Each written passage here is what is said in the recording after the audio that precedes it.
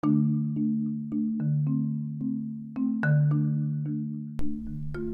everybody, thanks for tuning in to Think Beyond Your Money podcast. I'm your host, Carter Michelson. The goal of this podcast is to provide education and insight related to investing and financial planning. With so much noise out there in this industry, I want to break things down and help you gain valuable knowledge and understanding about various topics. None of what I will go through will be personalized advice, but purely informative and hypothetical in nature. I hope you enjoy. In today's episode, I want to cover a topic which is a direct question from a friend of mine who asked, what would you do if somebody gave you $10,000 and you had no immediate use for the money? I believe this is such an excellent question and a great episode for a podcast because there's no cut and dry, simple solution to that question. And it really gets at the heart of what financial planning is all about, which is not just understanding somebody's financial situation, the quantitative data, but really taking a deep dive into the qualitative data of what their values are, what their goals are, and how those two connect to really be able to provide some personalized advice about how that could actually be used for their situation. So rather than giving a solution or answer to that question, what I wanted to cover was what are the different ways that you could actually use $10,000 in your plan. So plain and simply, there are three ways that you can use your resources. You can either share it, spend it, or save it. So the first one is probably the easiest to really go through, and that is for people that are charitably inclined. One of the things you can do with your resources is to bless others. And so this could be to a charity that you're passionate about. It could be to a complete stranger. It could be to a friend, family member, relative that you want to do something nice for and help out. But it's, taking what you've earned or something that's been given to you and using it to bless others. It's one way that we can be generous with our resources.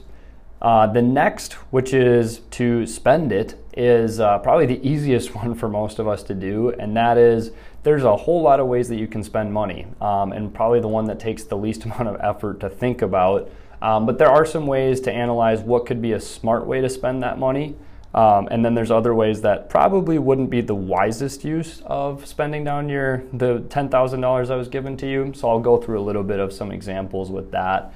And then finally, finishing off with what are the different ways that you can save it, both for short-term goals and then also for the long-term. What are the different ways that you could set that aside and say, you don't need this $10,000 right now for anything coming up, but what are the ways that I can put it to work so that it's able to grow for me to be used at a future date? So those are the things that I want to cover today, and I'm going to break down into each of those topics. Let's first take a look at what it would be like if you decided to share a portion or even the full amount of the $10,000 that was given to you.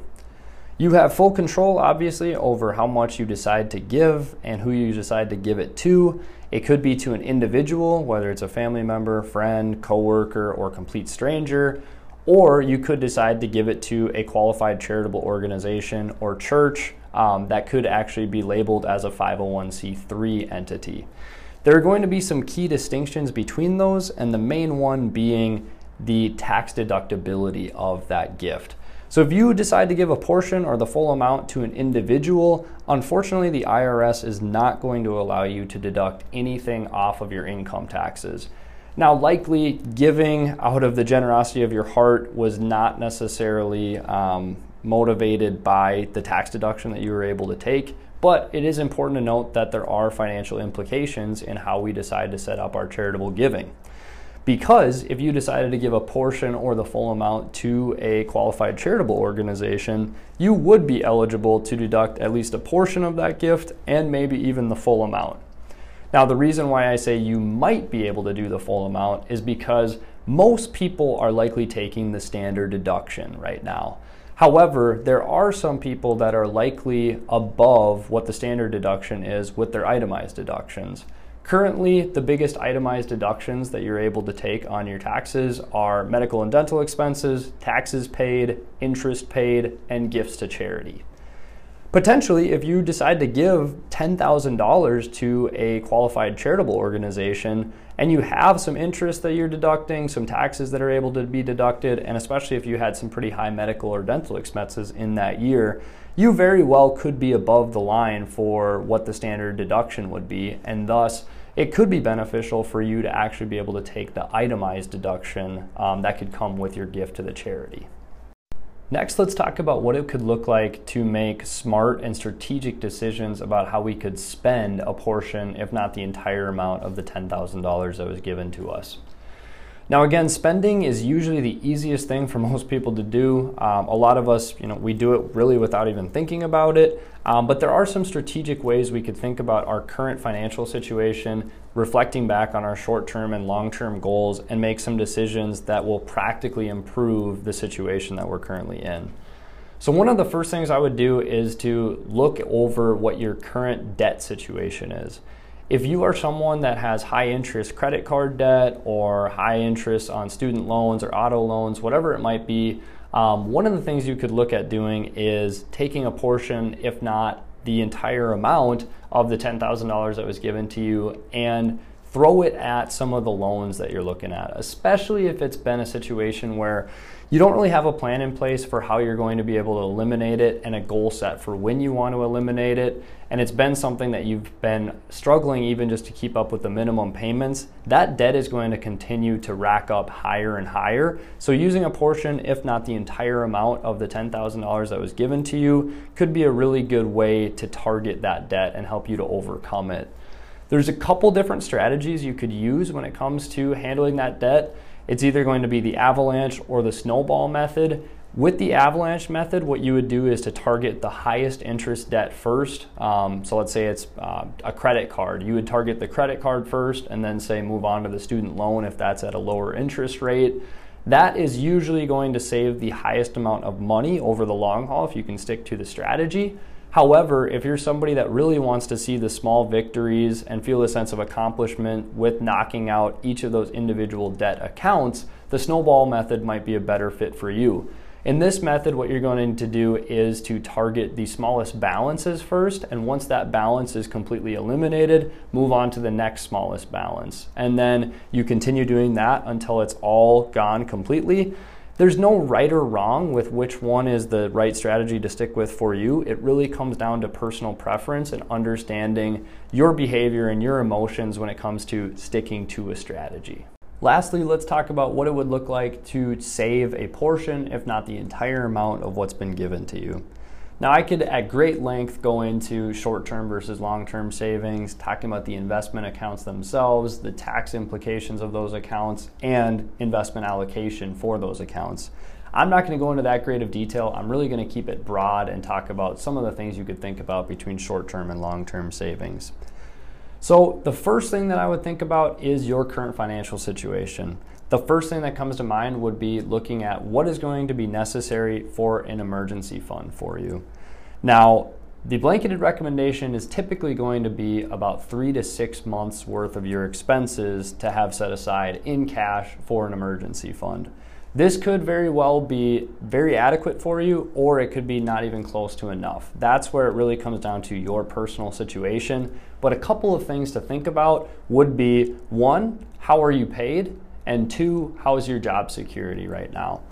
The first one, what's important to think about is if you're salaried, if you know exactly what you're going to get month in and month out, you're probably not going to need to have quite as much in an emergency fund because you already know exactly what's coming in and what's going out. Whereas if you're somebody that is paid a lot of variable compensation or strictly commission, you could see really, really good months and you could see really, really bad months.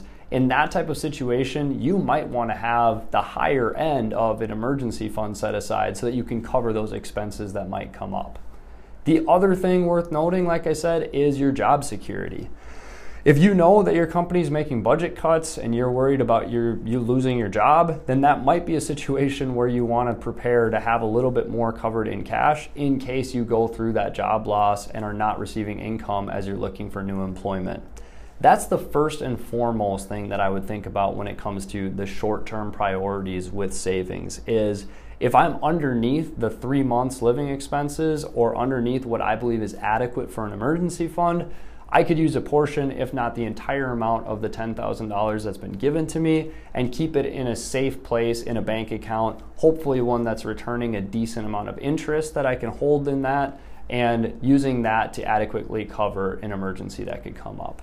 Now that you've adequately covered yourself with the emergency fund, you can begin to think about the prioritization and balance between short-term and long-term savings. For the sake of this conversation, let's define short-term as anything less than 5 years, and let's define long-term as anything more than 5 years. The reason why it's so important to label a timeline on when funds are going to be needed is because that's going to help you to determine the proper investment allocation or the risk versus reward type of model you should take for the investment account.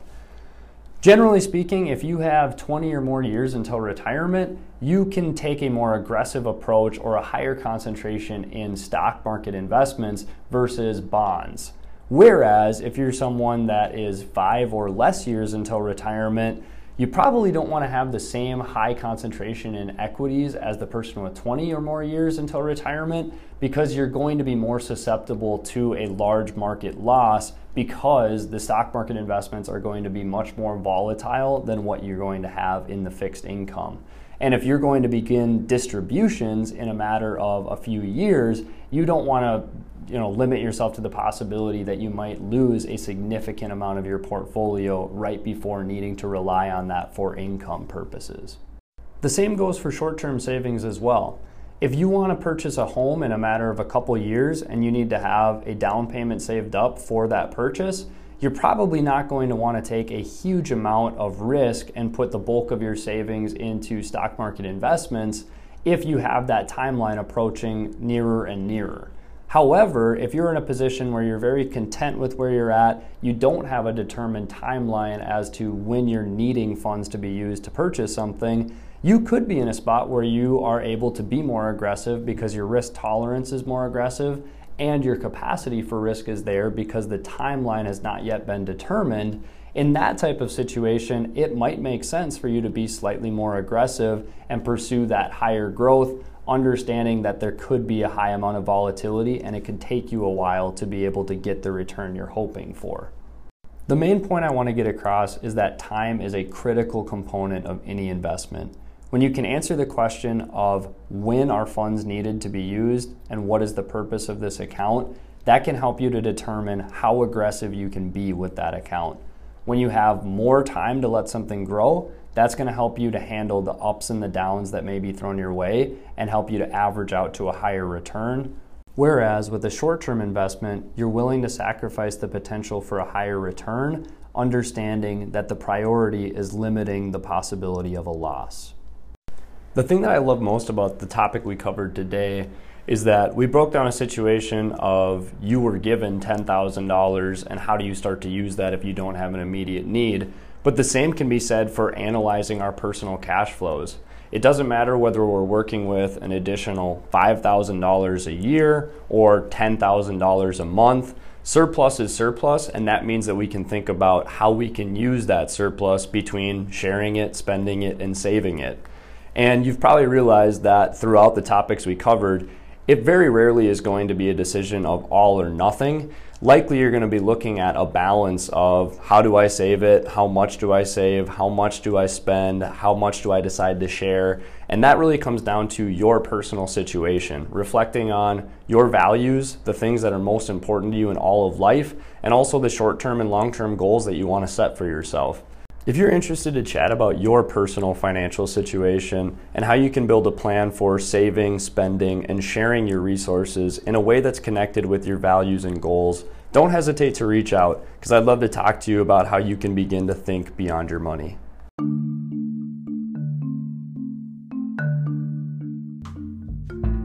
I hope you've enjoyed this episode and been able to learn something new. If you come across any questions that you believe could make a great episode for this podcast, or if you'd like to get in touch regarding your own financial plan, feel free to send me an email to carter@northoaksfinancial.com. Thanks, and I appreciate your support.